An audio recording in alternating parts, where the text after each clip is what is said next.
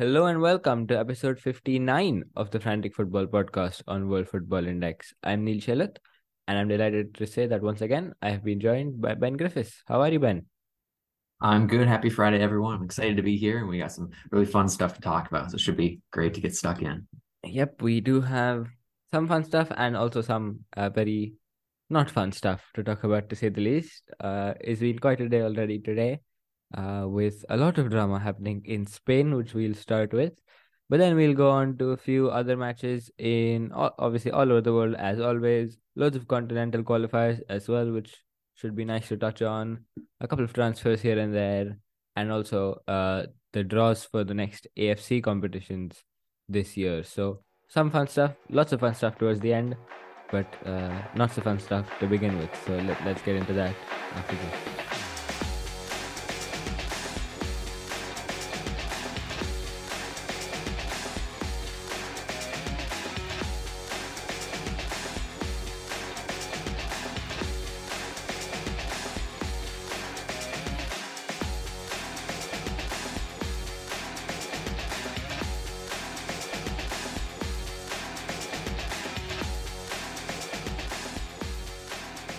All right, so 5 days ago, which was the 20th of August, Sunday, we had the FIFA World Cup final between Spain and England, which Spain won 1-0. I'm sure everyone knows that.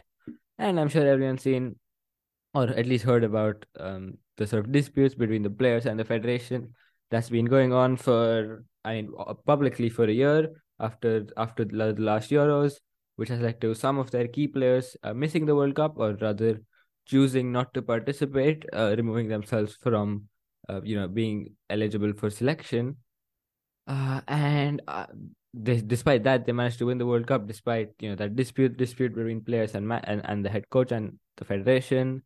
And then, of course, we also what happened at the ceremony itself, when the medals were being presented for one, where the president of the federation, Luis Rubiales, basically committed sexual assault on live worldwide television. So, I mean, what can I even say? He's doing that live in front of the whole world, and I mean, God knows what he's doing when there are no cameras. But clearly, that was probably too big a hole to dig himself out of. So he has had loads of pressure on his position after that, and rightly so too, from obviously people within Spanish football and even Spanish government officials, including the Prime Minister, condemning his action, and FIFA's opened, I think, an investigation. So after all that, yesterday night, so Thursday night, oh no, actually, a couple of days ago, uh, it it was announced that the Spanish Federation would be holding an emergency assembly today on Friday, and then yesterday it was basically announced that Rubiales would be resigning here in this ceremony. So that's what everyone expected. And then it was time for the ceremony, and he went on to give his big speech, which everyone thought was his resignation speech. But then he obviously talked utter nonsense, and then he started shouting, "I will not resign." And he went on a complete deranged rant. He was talking absolute nonsense. And obviously his good friends in the room, like Jorge Vilda and bunch of other people applauding him and all that. So that was quite an experience, because all the media and everyone was expecting. It was basically sort of everyone was expecting that to be his resignation speech. That's what everyone thought it was, and it turned out he was just going to dig himself into an even bigger hole. So now he's done that.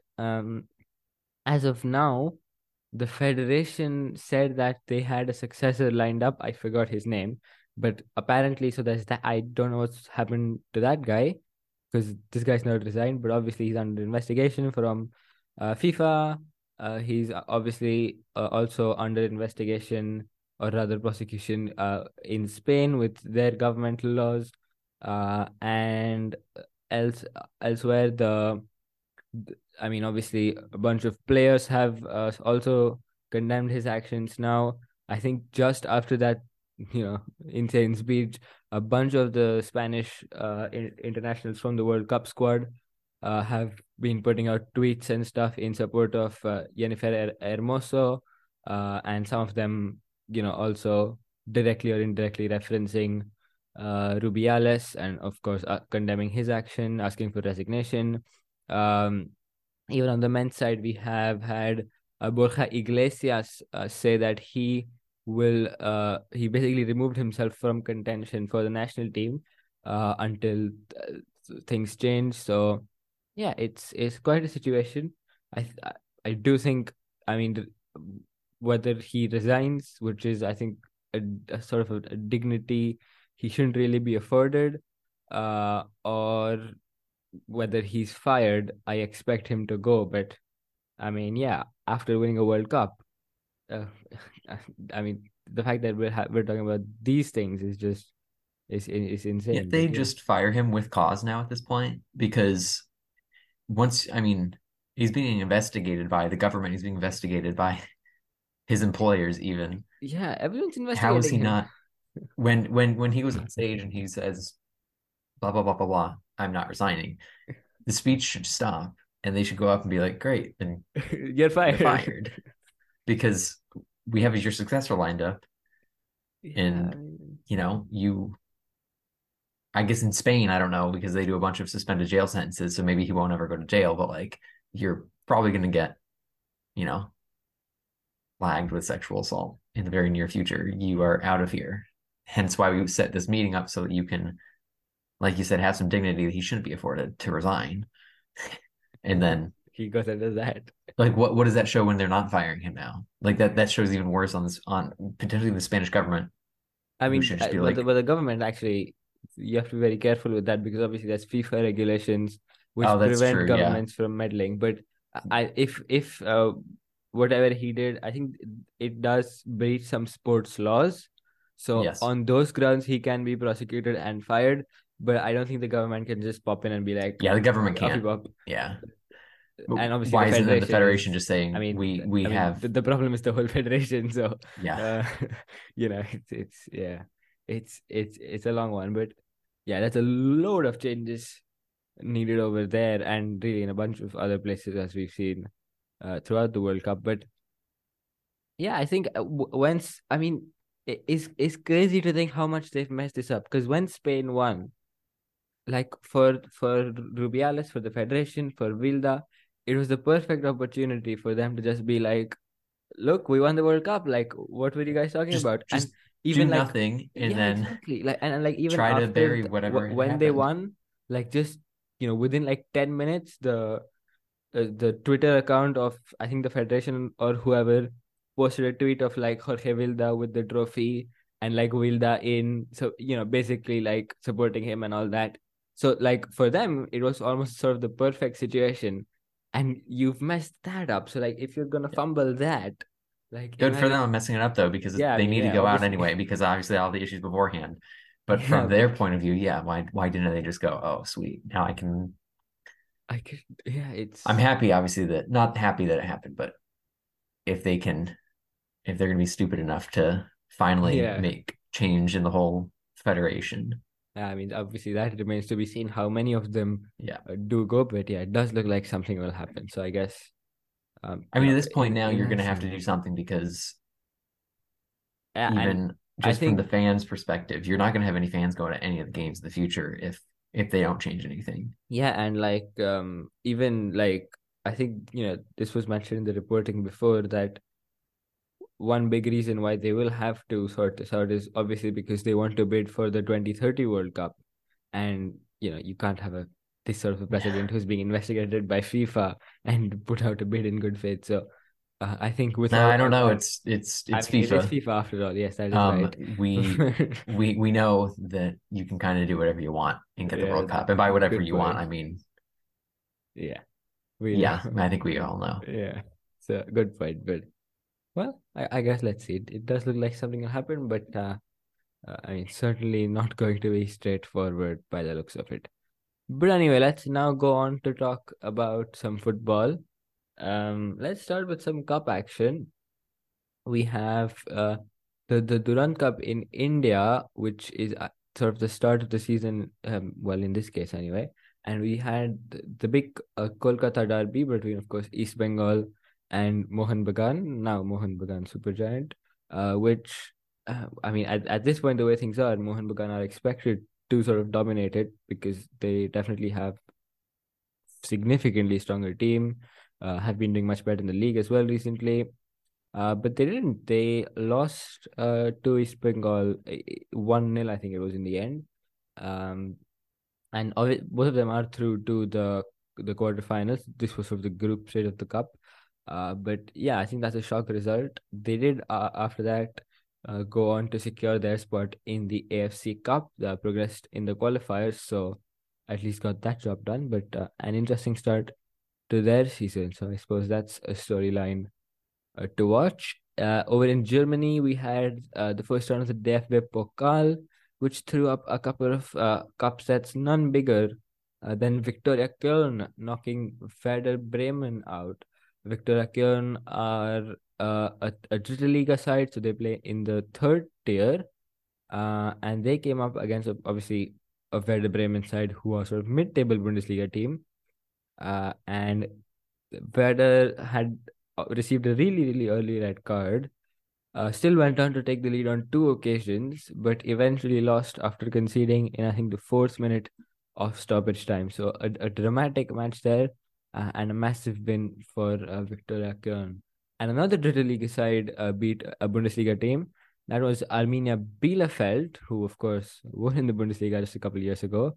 They got the better of VfL Bochum on penalties after taking an early two-goal lead, conceding in stoppage time of both of the halves to take it to extra time, and then eventually they won 4-1 on penalties. So a dramatic fixture there as well, and another win for the Dritten Liga side. So as always, a couple of cup sets to start off the DFB Pokal. We also had a couple of cups in America. First, we had the Leagues Cup, where Inter Miami obviously progressed to the final, by virtue of which they qualified for their first ever CONCACAF Champions League. And then, of course, as we have all seen, they won the final, and in doing so, lifted their first ever major trophy in what was their first major final as well. And they beat Nashville's SC to do that on penalties after about, I think everyone took a kick, right? It was the goalkeepers. 11 players. It ended because Well, all Calendar scored his penalty by taking a goal Calendar kick, and just bombed his penalty. And it was one of the. So literally, if you haven't seen the penalties, watch them, because of the 22, I think, that were taken, I would say 20 of them were probably some of the best penalties you'll see, because it was just insane. And Calendar just smashed his penalty. I've never seen a he penalty took a taken goal harder. kick. He did. He literally, it went into the top of the net. It went Yeah, just exactly. under the bottom, and then it hit the top of the net before the back. That's how you know it was Yeah, a I've goal seen a kick. fair few keepers that even at the World Cup. I forgot who was it. Yeah, it was Neher when she took the US penalty against Sweden. Like, I think half the goalkeeper's penalty techniques is just take a goal kick. Someone's come out and said it a number of years ago. I think someone basically was like, when I have to take penalties, I just take a goal kick, because like that's, Yeah, I mean, like that's how, it's because unstoppable. it literally is taken so powerfully that Yeah. unless it's either going to go over the bar and probably send someone to the hospital, or it's going to be a goal. Yeah. It's those are the only two outcomes, There's no because in it between. cannot be saved. Yeah. And that, but the issue is that when you have a goalkeeper that doesn't take a goal kick, such Yeah. as Panico, the Nashville keeper, Ah, it gets yeah. saved by Calendar after he just scored, and then he gets to run, and he's the complete hero. And it was just amazing. But then, if that was not I didn't dramatic catch enough, that. My watch. the watch again. Yeah. uh, Our third podcast member today. but yeah, if that was not dramatic enough, we then had the US Open Cup semi-final just, what, 2 days ago? Yep. Just a few days after the Open Cup we Yeah, had, or finally. just a few days after the Leagues Cup Leagues we had. Cup, This is the yeah, Open Cup, and the Open Cup is basically the FA Cup in the in US. the US, yeah, which is, well, I think that's the only US only competition that Inter Miami play in, right? So I guess that's Yes, technically speaking, Messi's, because the Canadian Yeah, teams teams aren't are in in. MLS. Yeah. So that I guess this is Messi's proper American debut. And it was against FC Cincinnati, of course, MLS leaders, having a great season. And they Best had team by them, far for sure. I mean, yeah, and they had them on the ropes. Like they were 2-0 up in the second half. And I remember saying this before, like I think just after Messi joined, uh, about Luciano Acosta, who's also an Argentine sort of playmaker, wears the number 10. And I mean, Cincinnati really do rely on him going forward. So, I was like, if you took Messi, I mean, obviously Inter Miami were in a bit of a, I mean, they were a chaos team when Messi came in, and then now yeah, he just got his worst team. guys, and so now they look sort of structured, but like they were pure chaos before. So like if you took Messi and just put him where Acosta is, that, that's gonna be the greatest team in the world. But Acosta did get a goal here, and as I said, Cincinnati 2-0 up early in the second half. But then Messi obviously did his thing late on, found Leonardo Campagna twice, including deep into stoppage time. And then it went to extra time. Joseph Martinez scored early on for Inter Miami, put them in front. But Yuya Kubo equalized in the second half, so penalties again. This time, everyone scored for Inter Miami in their first five kicks, and Cincinnati's last was saved. So they are through to yet another final, advanced to about two finals in the space of a week. So yeah, it's going He comes in and quite well plays. for Messi them. comes in and plays like what? I mean, this was his eighth game with Inter Yeah, Miami, and he's already won a trophy, and now into the final of another one. But now, granted, he came in mid-season, so like if someone were to join, if you have a Brazilian guy come in and join City mid-season, could technically play like 8 or 9 games and then win the treble. But yeah. we see Inter Miami right now and how they're playing, But this is like and a Brazilian guy coming in at like yeah, Nottingham Forest and winning a cup, this like is winning like winning the Pelé. No, this Carabao is Cup, literally the Brazilian and guy you're talking about is Pelé coming in to Nottingham yeah, Forest. yeah, that's I guess, basically it. yeah, and then in Pelé bringing in his friends Maradona. Because I mean, literally for the league, Busquets is, Yeah, he's I mean, beyond, just beyond. There's no words to describe. Like his role is so good for the MLS because the MLS is not one to like heavily mark yeah, defensive like I midfielders, mean, yeah, pressing and and so he has so marking. much space. He always has so much space, and he can play any pass he He can do wants whatever the to hell he anyone. wants. And you have on his right, you have Yedlin, who is it. I'm very biased because he's definitely my favorite like American player this generation, but one of the fastest, most direct right backs America's ever had.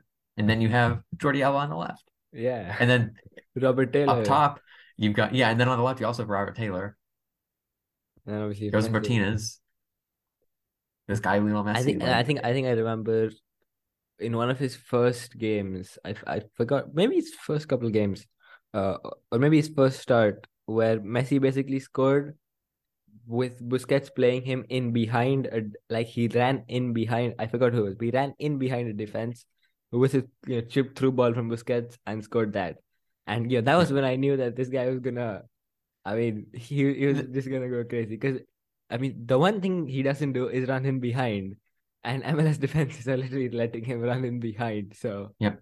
yeah, That's the problem is that, and he's so good at finding space. Like, so MLS is not the best defensive league just to say the because least.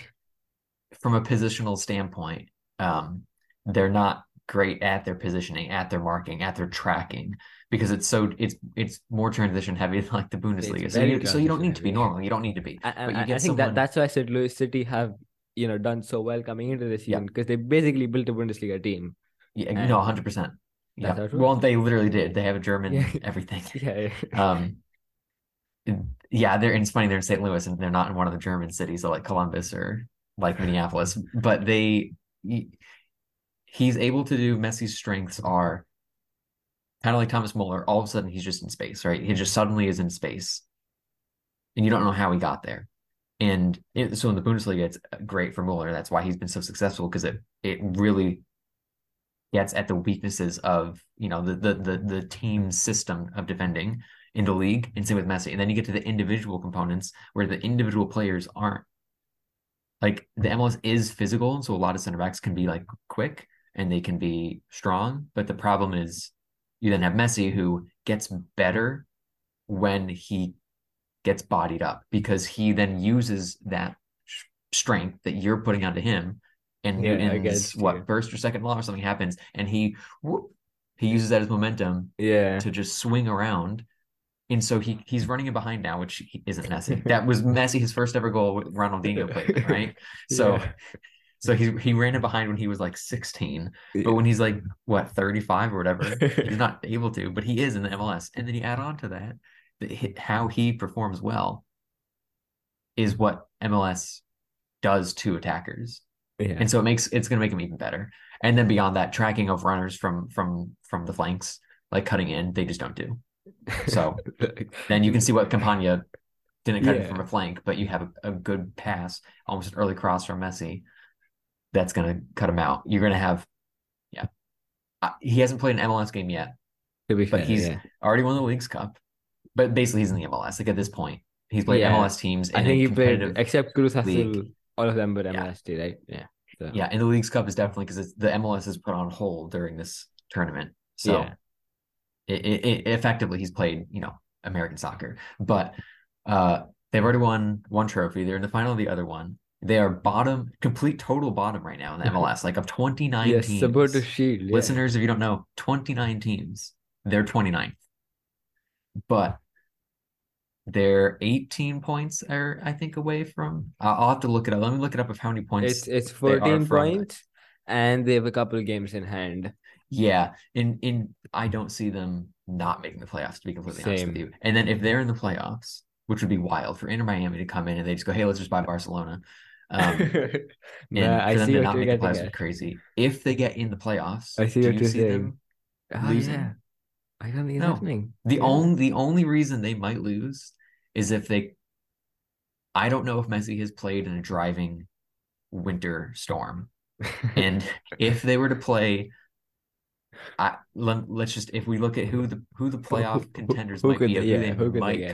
come up against, that would be Hmm. the only thing. Because the key one for me would be Colorado, Yeah. is the biggest one that if Or they were like to a come up Canadian against, West but Colorado is Montreal. is doing horribly. Vancouver, Let's see. I I guess think that's more Montreal rain. are the best bet. Minnesota, yeah, Minnesota, to be honest. A cold rain in Seattle sucks. The summer I lived in Seattle, it was actually a drought, which was odd. St. Louis can get some crazy weather. Chicago, 100%. Columbus, even. Philly, New England Revolution. You go to Gillette Stadium in any time past October, and it could be a literal blizzard. And if that's the only thing that's going to stop Messi, I think, is if, like, not to be all like, oh, like, but literally, I Actual think that blizzard. it could potentially a driving snowstorm could literally be the only thing that stops Messi from winning the treble. Oh And man. I'd love to be proven wrong because I would love to see Messi in. I mean, literally, I mean the one that we had the most in MLS would be New England Revolution and Gillette Stadium in a snowstorm. That happens. So I would Well, love to see. let's I'd see pay it. money to see that. I would fly to Boston. Well, let's see it. I think yeah. Yeah, probably. I mean, they're definitely gonna be in the playoffs. Inter Miami. I mean, uh, all it. I mean, they're last, but like, Well, Chicago weren't doing too well. They're not in great form. Montreal's not in great form. I mean, no one's Those are in the great two form. teams. Like that's No one's in great. mid-table. I mean, True. you can't No, expect it them is. to It be. is. So It yeah, is. I But there is think a big difference from I Montreal to Atlanta. yeah. I mean, yeah, they're probably gonna get bottom two playoff spots, but it doesn't really make that. I mean, like fifth or sixth versus eighth or ninth in the conference doesn't really make much of a difference, right? No, Uh, so no, not at all. so doesn't matter to them. So I'm pretty sure they sneak in eighth or ninth easily, like with games to spare. Absolutely. And then yeah, and then Because I they've mean got 2 games in hand from both Montreal and Chicago. And exactly. then they So have 3 games in hand from DC right below Chicago. So yeah. I mean they're done. And who have they even got next? Let's look at their fixture list. New York Red Bulls not having a great time. Nashville probably the tougher one, but obviously I they mean just played Nashville yeah too. they So played them. So it's going to be there's good for both that. teams. So it should be interesting because both teams are now going to know. Like, Yeah, a I little mean, bit more. you can know about Messi, you can't stop him. Exactly. LAFC is an interesting one. They're having a very That's going to be interesting so season. much fun. But yeah, I think Just those that's two gonna be one of teams. the games of the tournament, games of the season rather, possibly. Oh, 10 p.m. my time. That's annoying. On a Sunday, that's so dumb. No, move it to a Saturday. And then Sporting, yeah, Sporting Yeah, Kansas City, then yeah, it's all over. Atlanta Atlanta. United, Toronto. Oh God, pray for Toronto, man. Uh, yeah. I think Nashville, LAFC are their only tough back-to-back fixtures, and that's it. Like Yeah, probably. Houston, I mean, I maybe because obviously they're in the Open Cup final as well, but not really having a great league season. NYCFC definitely having a terrible league season. Well, Uh, I'm playing NYFC in Miami and not in the yeah, Bronx is going to be good because it's just such a weird stadium that yeah, that, and then yeah, like late on, they've got Cincinnati and Charlotte to close the season. So yeah, yeah, probably by the time they get to Cincinnati, it's like they'll probably, like, quite possibly have won the Supporters Shield, 2 matches to spare. So yeah, who knows? But yeah, it's as I think as you say. I mean, uh, maybe it's maybe a stretch to call them favorites, but they I are wouldn't say definitely my favorites for yeah, top three to because win they MLS. do have so much ground to make up. I mean, Exactly, pretend that's they the only win those thing. next two games and they have 6 more points. I'm calculating it's what? So they'd have 24, so they'd be Mm. 8 points behind. So if they win the next two games, they're 8 points behind Chicago and Montreal.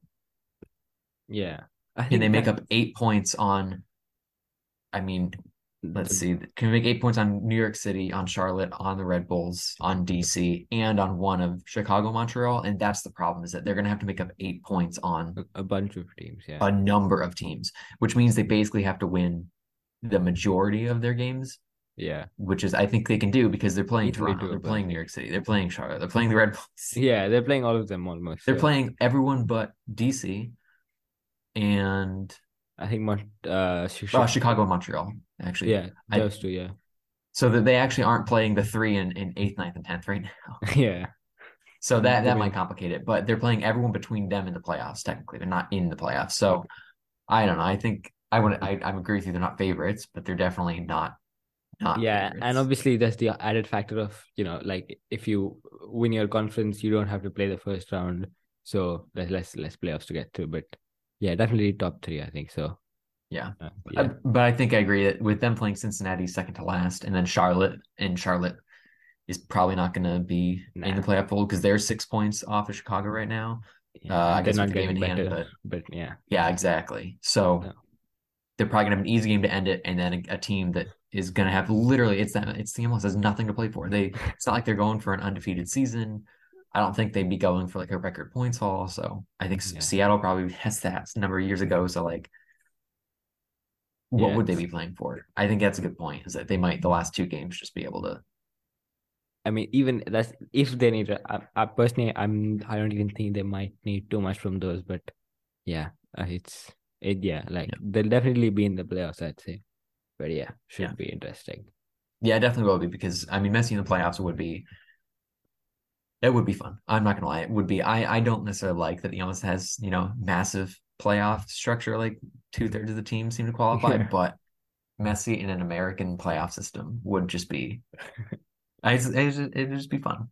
yeah, absolutely. Well, then let's go about from talking that sort of fun to talking a different sort of fun for you. Shall we head on now to Ange and Tottenham Hotspur? Yes, we should. I have I know that I was like live tweeting my thoughts the last game that would be United 2-0. Um, I hadn't felt this excited before a season in a long time. I have not felt this good watching a game of Tottenham in a very long time. To the point where when we got even 2-0 up, I was like, if we could see three late goals in the last 3 minutes of stoppage time, I'm fine because it would suck to do that. But like I have had this game has given me so much hope for my fandom, so much hope for the team. I don't know if we're going to qualify for Champions League. I'm going to be honest, I don't think we will because I think that we don't have the best depth at a ton of different positions. And so I don't think it's realistic to say we're going to go Champions League, but Ainge has come in and immediately put his system in place, and it's been effective in what, 2 games plus like preseason. So it's just, I mean, what more do we want? I think we already played a really difficult team, so that should tell us enough that it is working. Yeah, and I think one thing that sort of I was really impressed by was how quickly it seems to click. Because like before the season, I mean, a bunch of people were saying this, and I definitely was in that camp that basically, like, I was willing to give this whole season as a write-off for Ange because of how the squad was. It's basically set up for Conte 3-4-3, which is like the exact opposite formation and exact opposite style to what Ange wants. So, like, everything was wrong in the squad, basically. And I mean, they have got some guys in, but there's still a load of mismatches. And still they're doing like they're playing really well. I mean, as you say, already faced a high quality team in United. I mean, obviously they have their own set of issues. Like they're not as good as we thought they'd be, maybe at this point. But still, it's They're definitely still one of the top. yeah. I They're mean, going still to definitely likely finish top 6. So yeah, they're still one of easily. So the teams that we need to be beating in yeah, that. Yeah. So even so if they had an off game too, there's definitely some mistakes, but yeah. yeah, absolutely. So really, I've been really impressed by that, and for that reason, I think I don't know. Actually, I do think a top four charge might be on the cards because obviously City and Arsenal have top two locked down. But then United aren't looking that good right now. Uh, Chelsea aren't either. Chelsea, Liverpool, Liverpool might be losing Salah. yeah. I mean, What do they do if they lose him? so no one looks that good. So honestly, I think maybe I mean I wouldn't say is like your favorites for it or it should be an expectation, but Champions League could easily be on the Yeah, it's cards. that's the key is that it's not. I know a lot of other fans have seen like, oh yeah, like we're getting Champions League. We can't expect it. I would love to get it. I think we can, but Yeah, do I it's think that the possible, but word expected is wrong? But I definitely, I mean, we could even finish third if you think about it. Spurs could literally finish third yeah, just it's by possible. all the other teams, Newcastle, Liverpool, United, Chelsea, Chelsea. Brighton, Villa, right? Those are the Yeah, other teams that realistically any one of those could finish third. yeah. Some might be more Like, unexpected if they finish yeah, third than others, like Villa or yeah, Brighton, but still, I mean, any of those teams could finish third through what? What would that put? 8? Third through 8, maybe something like yeah, that. yeah. So I think that's I top, hope that almost top Tottenham isn't nine on the end actually. of that, but you could realistically see like 3 to 4 points separating all of those Yeah, teams. like Champions League Until to oh well, Chelsea's nothing. probably going to finish like 12th Oh yeah, mid-table, right, and yeah. you know. Who knows? But yeah, But I yeah. think that the key for me, uh, Emerson Royale has shown literally just Oh yeah. like that first game, and then again when he came on the second game, he is way better than people expected him to be in that inverted role. Myself I know I included. was very big into saying he is the only right back that we actually have that can before the season starts that I'm confident can actually play that role. And I was confident in that, but I wasn't confident he'd be that good. I also wasn't confident that Poro would be as good as he was Yeah, I've also against been impressed United. really by Udogie because that guy's Yeah, like an attacking left back and he's popping into he is a winger midfield. who attacks. Yeah, right. And that was the case. I was like, I think he should be playing in Son's role, and Son Yeah, should be playing up top, exactly. if not on the bench. But thankfully, Son has been playing much better than he did last season. Yeah. But Udogie is he needs all that space and he goes as far up as he can, and then he can cut inside when he's near the box. But him Yeah. starting so centrally, but then you see what he does is that he's starting so centrally. And I was certainly wrong with this. I didn't think he'd be able to go left or right, or Yeah. be able to play in a central role where there'd be players coming at him from any Both direction. sides, yeah. Because a lot of I know like online you'll see a lot of people like, oh, like they're so good, a good dribbling winger, they should play centrally. No, I really think that more times than not, they shouldn't play centrally because they need the touch line. They need to have like 180 to 200 degrees only. But Udogi is able, maybe it's because he's starting deeper and that there aren't players behind him. And so Yeah. it, in effect, is similar to him standing up a defender on the touch line as opposed to looking inside towards the The goal. box or the He's goal, yeah. looking towards the opposite Yeah, like side. laterally He's looking basically. straight up. Yeah. Yeah. Yeah, he's 90. Everything is shifted 90 degrees, and you can't see when you're listening to the podcast my hands moving because apparently I talk with my hands. But he has shifted everything 90 degrees. I think that's why it's working. That we haven't had players yet that come at him from left and right potentially at the same time. I think you could, for both Poro and Udogi, be able to press them if you're in a 4-4-2, press them both strikers coming from each side, and then you have one of your midfielders come up and almost like a three-pronged attack. I don't think that he'd be able to succeed. I think Emerson's the only one of our fullbacks that would be able to get out of that situation because he's weirdly flair. He has this weird amount of flair, and it literally looks like Thomas Muller anytime. I think this is the second time I've seen him today. One of my favorite players, but he literally looks like Thomas Muller because he's so like just awkward looking, but it's so effective. He like when he did that, I think the first game, he like was about to fall over and ended up nutmegging with the back heel one of the players, and everyone's like, "Oh my God."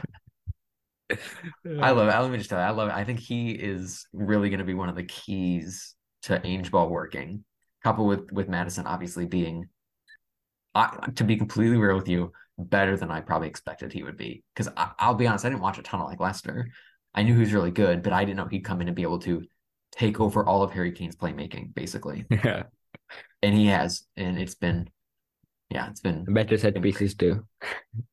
Yeah. I think people are also calling for Kulusevski to come inside and play in one of those Yeah, central roles. I think I don't like no. that just because I think he has been way better in his career when he's playing on the wing and that he's able to cut in and then cut off to his right to cut back or cut in again on his left to shoot.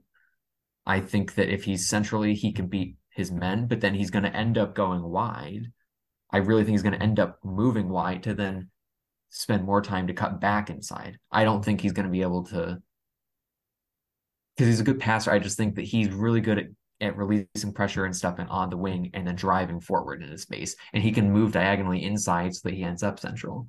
But I think I starting central, I would be cautious if he'd be as effective. I think he would be effective, but would he be as effective as if he were to start on the wing like he has for us? I think if anything, it'd be more effective maybe center. I mean, like not pure center, like more right half space. But like I think especially under Conte, he was definitely at his best in that right half space. Like you had Kane centrally, Son on the left, but really pushing up, and then Kulusevski was sort of like the Like in connector the in middle, that kind of, system. yeah, Towards the right and connecting everything. Now, obviously, he doesn't have to do as much connecting because the bunch more midfielders and fullbacks coming in, all that. But I do think he I think putting him on the touchline sort of limits his influence a bit sometimes because I think he can create more danger in the central areas because he receives really well between the lines, and so I think he can, especially with Madison on the other side. I think those two could really cause problems yeah, for opponents. But then also there's the question, who do you put on the right? I mean, obviously you signed Solomon, who is I guess a decent option, but then yeah, besides yeah. him, there's no one really, unless you put My Porro there, which is Yeah, honestly, Poro there and then Emerson in that right back role yeah, could Emerson work. right back, Porro My winger follow-up basically. question to you would almost be, even though he's playing nominally in that like wide right wing space, have you actually seen him for the entire game in possession be extremely Yeah, on the touchline? Because he's been he does moving. come inside. Yeah, that's He true. he hasn't been restricted. That's the thing is that he has not been restricted. He's not like But yeah, and I mean, I wouldn't say Grealish, I restricted. guess, or something in Yeah, the yeah, left wing and yeah. I mean, of he's not Pep. told. Yeah, He if you he's not dare cross restricted. the box, then you'll be fired or something. But I Yeah. think when he comes inside, right? Like I won't say restricted is the right word, but I think if you put him in that inside role, he has more freedom. So You like, know what? I think I agree with you, and I think I want to try him there for 2 games in a row because I think what you said of Poro on the right yeah, wing, and then Emerson right right back, back coming inside with inverted him. right Yeah, back with Kulusevski right in front of them. That right side would be like that's both really good. weirdly good defensively because I mean You got two right backs essentially. you got two right backs there, as well as Kulusevski's work rate to track back. And Yeah. even if he commits a foul, it doesn't matter because if when he tracks back, if he commits a foul, it's normally not like, oh, why'd you do that? It's like, thank you. Like that was a tactical Stop the foul. I counter attack. appreciate Yeah. your work rate. And so that would be weird. And he's physical. So it'd be weirdly good defensively. This is really good, Neil. I appreciate you enlightening me to this thought because I hadn't thought about it. But yeah, that would be so. I want on the right flank to be a combination of Emerson, Let's Kulusevski, and get Porro. Anjon speed dial. Yeah, and We got a let's plan do for it. you. Yeah, talk about that in your new stuff whenever you're tweeting about all these games. Make sure everything and hey and by the way, Spurs, you should end with this right flank, these three players. Because I think that would be so deadly. Because it's good attacking too. Because Yeah, Emerson it works. is good going forward. He's good on. People might not believe this if we're a year and a half ago, but Emerson's good on the ball and he's good going forward. And he's not like the best crosser, but he's good at enabling Yeah, he doesn't have to cross from possession inside. through the right and So progression through the right. yeah, Then exactly. Kulusevski is so good in so many ways, and Porro is so good at the final ball for a fullback slash winger. So, Yeah, it's in. and then before you know it, we've won 4 Premier Leagues in a row, and we have so many bandwagon fans that like people will just come find this podcast because they'll be like, "Wow, this guy was an OG fan before they became the best team in history." So, who cares about our left flank? It doesn't matter. We No, have Udogi. We have that's Sessegnon when it. he's not hurt. We have Son until he's old. And then when Son becomes a full-time underwear model, then he can stay on the team and make sure that our left flank just gets very attractive. We have our right flank to be very attacking. I think it's Right. perfect. Yeah. No, very interesting With tactics, I Madison think. through the middle doing everything that Yeah. Yeah, he takes it. So yeah. Well, there's I think your next 5 years sorted at least. Well, let's see how it goes. I there we think go. if you guys do win a trophy, then I just request Ange to give me like I don't know. I'll take 1% of the prize money. That should be good enough for me. But yeah. Let I when we win the Champions League, let's take just a tiny portion of that. The if we win like the Papa John's trophy or whatever, yeah. I'll take free pizzas for life. That's fine with me. If we win the Yeah. Champions League, I'll take a little cut of that. Yeah. So just a very you won't even notice it. So Yeah, yeah. yeah. What is a Let's see. cool $2 million to a team that just got $100 million for a player who was 30, Yeah, who exactly. they spent technically $0 to buy. So There you have it. simple. And then this podcast will have really great audio quality for the rest of eternity because we're gonna Yeah. have some we're gonna get a Best nice tools. hut, you know, and then Yeah. we're gonna set up in there. We'll do it every day Yeah. That's because sorted. we won't have to Great. work. Yeah. So I think we started our future with that. Just gotta wait 5 years. Let's do it. Uh, anyway, let's go. Should we move on? Yeah, let's move on to some of the other stuff. Manchester City won the UEFA Super Cup as always. I mean, not as always, first time, but no surprise there. So let's move on to our Champions League qualifiers. Marseille out once again. They've lost to Panathinaikos on penalties after a dramatic two-legged tie. So I think that's a couple or maybe 3 seasons in a row where French teams have lost the sort of playoff round or rather the third round tie, which is really bad for their coefficient because then they just have 2 teams in the Champions League as they do this season as well, and now they're under serious threat of even dropping out of the top 5 in the UEFA coefficient. So not good stuff for them, but good stuff for Bosnia and Herzegovina and Zrinski Mostar, who become the first team from the country to qualify for a UEFA group stage proper. And now all that's left to decide is whether it will be the Europa League or the UEFA Conference League. They beat Breidablik of Iceland in the third round of the Europa League. But Breidablik themselves not having a bad time because they have a 1-0 lead in their Europa Conference League playoff match. And of course, if they win it, or if they draw the second leg now, they'll become the first Icelandic team to qualify for a UEFA group stage. And of course, Klaksvik have already become the first Faroese team to qualify for a UEFA group stage. So, once again, I guess it's just another advert for the Europa Conference League, which remains the best thing UEFA has ever done. So, great stuff there. We also have qualifiers going on in Africa, just the first rounds there. So I suppose we'll save those for later. In Asia as well, we had a couple. I think the big story was El Nassr surviving a massive scare against Shabab El Ahli. 2-1 down at like what, 85, 86 minutes. Yeah, right at And the then end they yeah, were just seemingly going out. yeah, and then they woke up and big game player Anderson Talisca with the winner in stoppage time. And of course, I've been open. He's definitely their best player. I know that, or I mean, definitely better than Ronaldo last season. But yeah, I mean, yeah, I think he remains the big game player. I'm yet to see someone better than Anderson Talisca for Al Nassr. 100%. Well, So, he knows the league too. He knows. He's yeah. He's definitely my favorite on their team yeah, for sure. but anyway, they're through, and of course, the draw's been done. We'll touch on that in a little bit. Let's quickly head over to a couple of Asian leagues, though.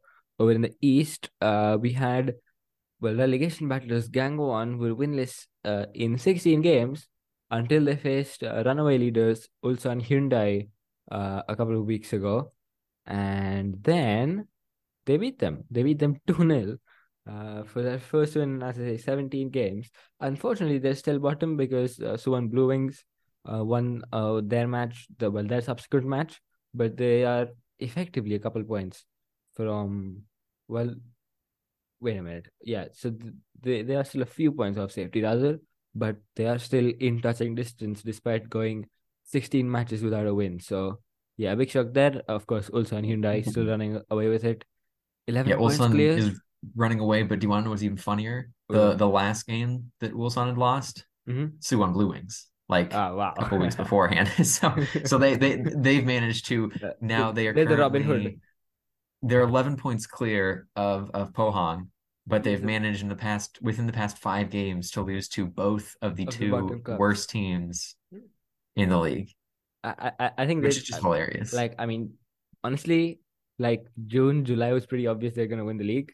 So I think they decided to sort of become the Robin Hood of the league then, like steal from the tough teams Yep. and give to the poor teams. So Yep. yeah, fair play to them. I think they beat the Jeonbuk.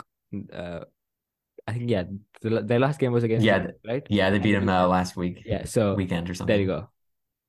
There you have it. So well Yeah. done to Ulsan. Great stuff from them. And over in Japan, we had a big match last week between Kashima Antlers and Nagoya Grampus, which Nagoya Grampus won, I think, by just a solitary goal. So with that, we have 11 matches left in the season for both those teams at the moment, and Kashima Antlers are 11 points off the top of the table, which is of course Yokohama F Marinos. So I think that's honestly their title chance is done. So the most successful club in J League history will go another season without the title. I think last time they won was 2016. So yeah, 7 years it'll be without a title for Kashima Antlers. So an interesting story there, and of course probably gonna miss out of Champions League as well because Nagoya now open up the gap to 6 points. Well, or rather, that's AFC Cup, but yeah, the gap to Champions League is 9 points actually. So yeah, not looking good for Nagoya Grampus this season. I'm sorry, not looking good for Kashima Antlers rather this season, but definitely going to be a very interesting end to the title race. Just 2 points between Yokohama F Marinos and Vissel Kobe at the top, and Nagoya Grampus is five behind. Urawa Reds played earlier today, and they are within six, of course, with an extra game played. So at least three, maybe four teams in that title race. So should be a very exciting last third of the season in Japan there. So good fun for us there. Let's now go on to talk about some transfers. A couple of cool ones to mention. Dimitri Payet to Vasco in Brazil, who are very much rescuing their season in this transfer window. I think they're still in the relegation zone, but they have won two of the last three and drawn the other one. And let me quickly check this, but I'm sure that summer signing Pablo Vegetti from Belgrano in Argentina has scored in at least a couple of those games. So he's at least got them like 4 points or so in the last couple of games since joining, basically. Yeah, so yeah, he joined 3 games ago. Basically, he made his debut against Gremio off the bench, scored the winner, scored their only goal for the draw against Red Bull Bragantino, and then they beat Atletico Mineiro. So yeah, since coming in, they're unbeaten, 7 points from 3 games, and he has got effectively won like three of them. So a great signing that. And now you're adding Payet to the mix. So yeah, I think that there how many points of safety? 5 points. Right So now they are 5 points. Yeah, with a game in 5 hand, points off Bahia. with a game in hand. So it's Santos is right there too. They yeah, have Santos and in Bahia are the two right above them. It's funny because I mean you think of Santos as who gave us Neymar. They've historically given us a lot of players, but they're at the bottom. This is why Brasileirão is so much fun, is that you can have any random year, one of the huge clubs could just get relegated, yeah, which we it's saw again a couple years ago, I think, with Cruzeiro going down too, yeah, right? So it's always just fun. But yeah, I mean, Payet, there's a video that I saw of him being presented, and it was just like a sea of people just chanting, and I was like, oh, he is going to cook, and he's gonna love it too. I mean, he's yeah, it's gonna be quite something. And well, what a time for him to come. If he doesn't make his debut this weekend, or this Monday rather, then the next game is gonna be against Bahia. So well, and this relegation weekend six they're playing pointer. Palmeiras, Yeah, so that's not looking good. that would be. I mean, it's gonna be hard, Yeah, but that that's would be fun tough. too. Yeah. Yeah, I mean good time for Payet to drop in definitely. But yeah, definitely an interesting one. So yep, certainly should be exciting to see if they can pull it off. I think they have a decent chance. So quite the turnaround for them. And let's now head on to a couple of signings in Europe. Santi Cazorla to Real Oviedo was a really, really lovely move. So he's basically come in with like he's basically taking the lowest possible salary and stuff that is legally allowed uh in in in in the league, I think. So he's basically effectively, like certainly in footballer terms and certainly in top level footballer terms, basically playing for free for his boyhood club. And but, I mean obviously just had the start of the season, but uh Oviedo have been like there and thereabouts in the promotion race last couple of seasons, but not really pulled it off. So I suppose his ambition will be to maybe get them into La Liga. But yeah, it should be an interesting one to follow. But lovely to see He's the from there move. too, because Yeah, I mean, boyhood he club went through basically. their academy and he was born like Yeah, there as well. So he is yeah. I mean, it's literally lovely coming to home see and taking him during minimum the wage to help. presentation. Like Mhm. him and I think his children were with him, and like they went onto the pitch. Obviously the whole stadium applauding and stuff. So yeah, that was lovely to see and should be a fun story to follow this season. Of course, Segunda One of the most División. fun leagues you can watch. So, Exactly. and So I think it's free on like La Liga Sports TV in a lot of yep, countries. most So places worth definitely check tuning them in. out. Yeah. And let's head on quickly now to well, I mean Burnley have done some interesting stuff this window. So just another one to mention is Wilson Odobert, signed from Troyes. I don't know if he's turned 18 yet. He was certainly 17 last season. He has turned 18 yet now. But he's I think got over 30 caps for Troyes since I mean in last season basically. Really really exciting young talent, played for France as well at the Under 20 World Cup. And I think came through at PSG. And definitely very highly rated talent. So another smart signing for Burnley there. They Um, just signed Hans Delcroix too from Anderlecht oh, I mean, this week. yeah, like companies Another basically really assembling, pro league all he's stars. right. Well, basically almost the Anderlecht All Stars that he played with that he was able to coach to do so well Yeah, for like that 2 year span that he did incredible stuff with Anderlecht that obviously we see that was company, not not the club. the Yeah, players because he leaves, most players are still there and they start mid table again. He's starting to get like all of them. Delcroix is a big one that yeah, he's got a lot of potential. He's not like super young or anything like some people might want, but like he's got selling value. He's definitely got potential. He's not like a City quality and Arsenal quality center back, but he is definitely a Premier League quality center back that Burnley have done so well. And yeah. they've done even better on Griffis. their announcement Yeah, videos on social yeah. media. To That's be been completely honest, sensational. they're Yeah, incredible stuff from them. Made me a Burnley fan, let me tell you. Uh, and well, let's head on lastly then to Turkey, where Fenerbahce's window, I mean, just doesn't stop. They got Edin Dzeko, they got Dusan Tadic, they got Sebastian Szymanski, they got Ryan Kent, and now they've got Fred and Jackie Schunder, and also just yesterday, Dominik Livakovic of Dinamo Zagreb, who's a really, really good Oh, did that keeper. go through? Yeah, it's done. Oh, So that's awesome. I mean, they're assembling a bit of a super team there, certainly for the Super League. Like Fred and Wow. Under added to that mix of like Tadic, Dzeko, Kent. I mean, yeah, that's quite a team. But Galatasaray, not to be outdone, they've announced Hakim Ziyech yesterday or a couple of days ago. So he joins some of their signings, which include Tete, Kerem Demirbay, also made Icardi permanent, of course, Wilfred Zaha, Angelino, and who else? Cedric Bakambu. So yeah, decent team there. I think Fenerbahce definitely looking stronger, but should be interesting to see how this style race plays out rather, between them and probably Besiktas in the mix as well. So good stuff in Turkey this season. Right, let's finally, last thing, talk about our AFC draws from the week. We had the Champions League and, of course, the AFC Cup. I think the AFC Cup is maybe a little bit limited in terms of what you can do with the draw because of how the zones, which are obviously understandably because of logistics and all that. But that, especially like, like South Zone and stuff where you basically just have four teams qualifying. There's not a lot of interesting stuff that can happen, but Champions League definitely a very, very interesting draw.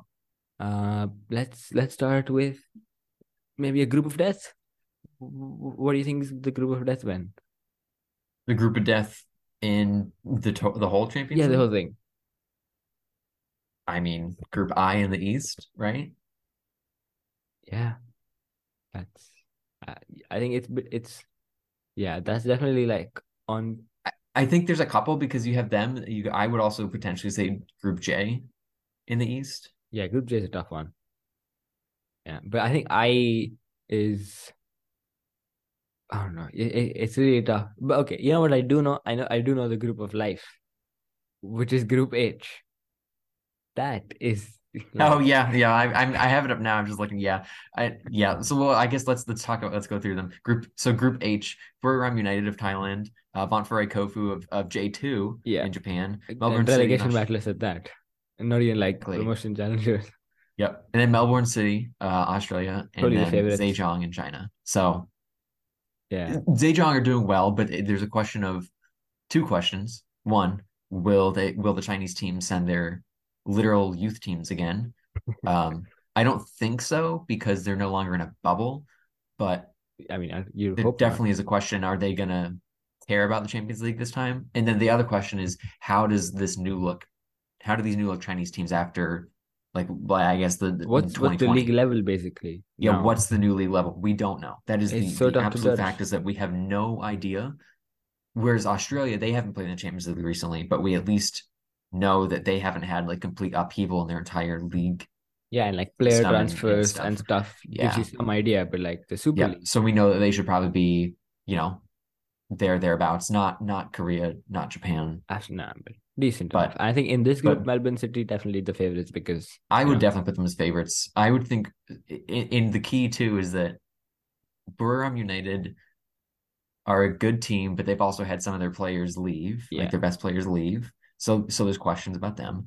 Zhejiang, same. We just talked about them. Vafre Kofu, Japanese teams are definitely really strong, even in J2. You'd think yep, compared to almost any team outside of K League One, J League J1, and maybe potentially Chinese Super League, and then also obviously top half A A League. League. Yeah, So J2 might even be literally one of the strongest leagues yeah, that's not the top division Korean, Japanese, and Australian sides. So then it's fun to think what they could do. yeah. That's true. Good point. And the way that Japanese teams can set up as well. It's a very tactical, not just J1, J2. I love Yeah, J2. It's a very It's basically J1, but slightly worse. So it's very tactical. Yeah. It's also very technical. So you Yeah. bring that against if they were playing Kitschy or Lion City Oh Sailors, yeah. honestly, Hanoi, BG Pathum United, even I'd say, they might be favorites to go through Melbourne City, but Yeah. But yeah, yeah. they're fighting relegation, so it's just that's Yeah, group of life. that's definitely it. And but yeah, I think Group I, as you say, Ulsan Hyundai Kawasaki Frontale, the two big names, joined by Johor Darul Tazim, of course, of Malaysia, and BG Pasing United of Thailand. Group JDT, J. by the way, are still Yeah. undefeated, like over halfway through the season in Malaysia. Ooh. They are beyond what anything I think Malaysian football has seen. So they are going to be not going to be able to beat Ulsan or Yeah, I Kawasaki mean, not gonna for be sure. pushovers, but But I'm yeah. excited to see how they do against BG Pathum United because that will be very interesting. That should be a fun one. Group J, we've got Chinese champions Wuhan Three Towns, AFC holders Urawa Diamonds, Pohang Steelers, and Hanoi FC, who I guess are probably favorites to finish last. But above them, yeah, it could be interesting. Three-way battle, you'd expect, definitely. So that's a nice one. Group I think F, another um, one thing too, I guess, well, let's stay in the East. Yeah. yeah, we will head on to West after. Let's quickly just go Group F with John Book, who are probably favorites, Bangkok United, Land City Sailors, and Kitri. So, yeah, I mean, like in terms of quality, maybe this is, I mean, like from John Book's point of view, this is the group of life as good as There's it no way gets. that they don't qualify. If they Yeah, don't, like they're gonna they could fire actually send whoever out is the the kids, coach. and 100%.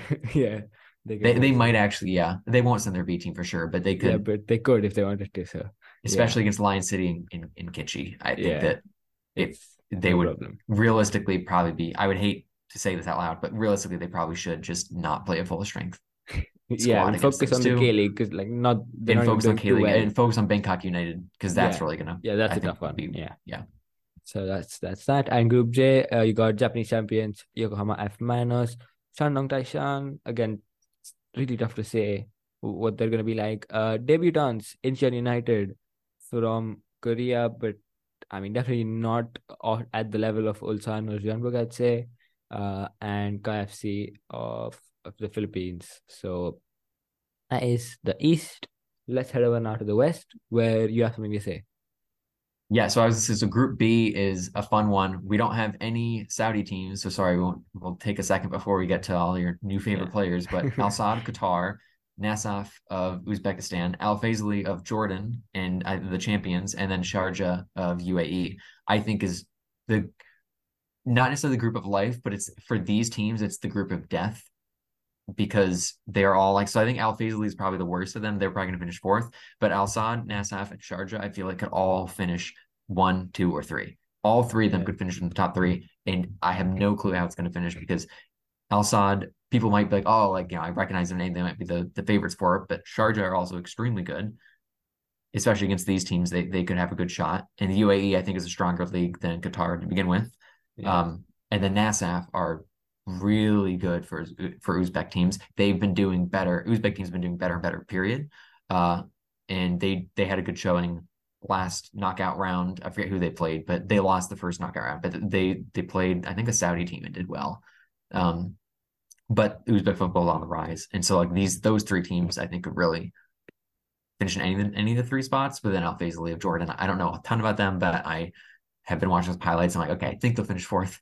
But hey, they could also maybe they finish third if Nassau Yeah, if don't like do as well as they one of should. those three lose all their games Yeah, against the other, then yeah, it's possible. But on that point of Uzbek football, I think Group A is also an interesting one because you've got Pakhtakor, absolutely. you've got Al Fayha, definitely not the strongest Saudi team, but they have had some incomings. So like they're not like someone like maybe like El Hilal who'll just blow you away, but like they will probably still But still, also favorites. Saudi football is overall one. I mean the strongest probably at this The point. strongest I think Yeah, in in the Asia. West for sure. I mean, yeah, like Or yeah. right now, yes, the strongest in Asia, absolutely. With So the top sides, but I think that then once you get to the yeah, middle like table, they're overall right league there with quality. Yeah, Japan and Korea. So yeah, you're basically having like if you have a Japanese or Korean team in like Incheon, like we talked about, they're not great in Korea, but they're gonna likely go through just yeah. Fair. because they're playing against, you know, Lower league. quality teams. Yeah, fair. But yeah, Paktakor, Al Feha, Ahal, and Al Ain also again definitely gonna compete. So honestly, I don't know much about Ahal of Yeah, I don't know Turkmenistan. anything about Uh, Turkmenistani football, to be yeah, honest. So likewise. So, but like just in general, I'd imagine that's probably gonna be the I think Group A and Group the B team are that very finished. similar. Yeah, You got three exactly. teams that could finish any because Anywhere. Paktikoor have been doing all right in Uzbekistan, whereas historically they're amazing. They have actually, I think, not done as well as they have in the past this season. Yeah. So they could be a question of, but I think on paper they have the best players in the country. Yeah, I And a guess lot of the it's national yeah. team players as Yeah, well come through or are in Paktikoor. So obviously that has to play a role. absolutely. So yeah, that's an interesting group. Let's go to Group C. Al Ittihad, Sepahan, Air Force Club, and AGMK. I think Al Ittihad, yeah, comfortable Yeah, favorites probably for this they're one. finishing first, I think for sure. And then you'd have to assume any Iranian team, if they're in with a Saudi team, is going to finish second, if not first, if there's no Saudi team. So because Yeah, Iran is especially the top really teams good. in the league, really Yep. strong. So So Sepahan is probably going to finish second. yeah, and I then mean, Group one of the best teams in D, Iran. we got Al Hilal, Nasri Mazandaran of Iran, Mumbai City FC, and Nafbahar. So Al How cool Hilal is it and for all the Mumbai City to guys have are Al like Hilal? Neymar, Sergey Milinkovic, Savic, Malcolm, all the people gonna come not to Mumbai but to Pune, Yep. which is a different story on its own, but basically because of stadium reasons. So Pune, who don't have a club at this point, basically, certainly not a They don't have a ISL club, but they're or going to I get League Neymar club, coming in and and visit. they're gonna have Neymar coming in. So, well, I mean, good for them. That That's game gonna is, be I need to find a way if that, I really hope that's shown here in the US because I'm sure that's going to be that's gonna be insane. just why. I mean, well, because Indian fans, I think we've talked about before on the Yeah, podcast. I've been like, that's not I even the can't, biggest stadium because I've been. I right? mean, that like Pune Stadium is not very big at all. Oh, is Um, it not? no, it's not. It's I mean, yeah. So it's what I think maybe not even 20,000. Oh, that's a bummer. So There probably have a lot of people it's not outside like though. Salt Lake Stadium in Kolkata. So yeah, the Yeah. ticket price is gonna be mad. So it's but yeah, obviously definitely sold out. So that should be really interesting. But like Al Hilal comfortably group winners in the bag. I'm Yeah. interested to see how Mumbai City fare. Uh, I think obviously Naf Bahar, you have to Nabahor are say good too. So I think that you probably got, I'd say Naf Bahar have a better chance of finishing second. yeah. And of course you can't write West City off. are definitely real. They have the possibility to be, I think, really good. And because I mean, they were historically good last season. Yeah, So yeah.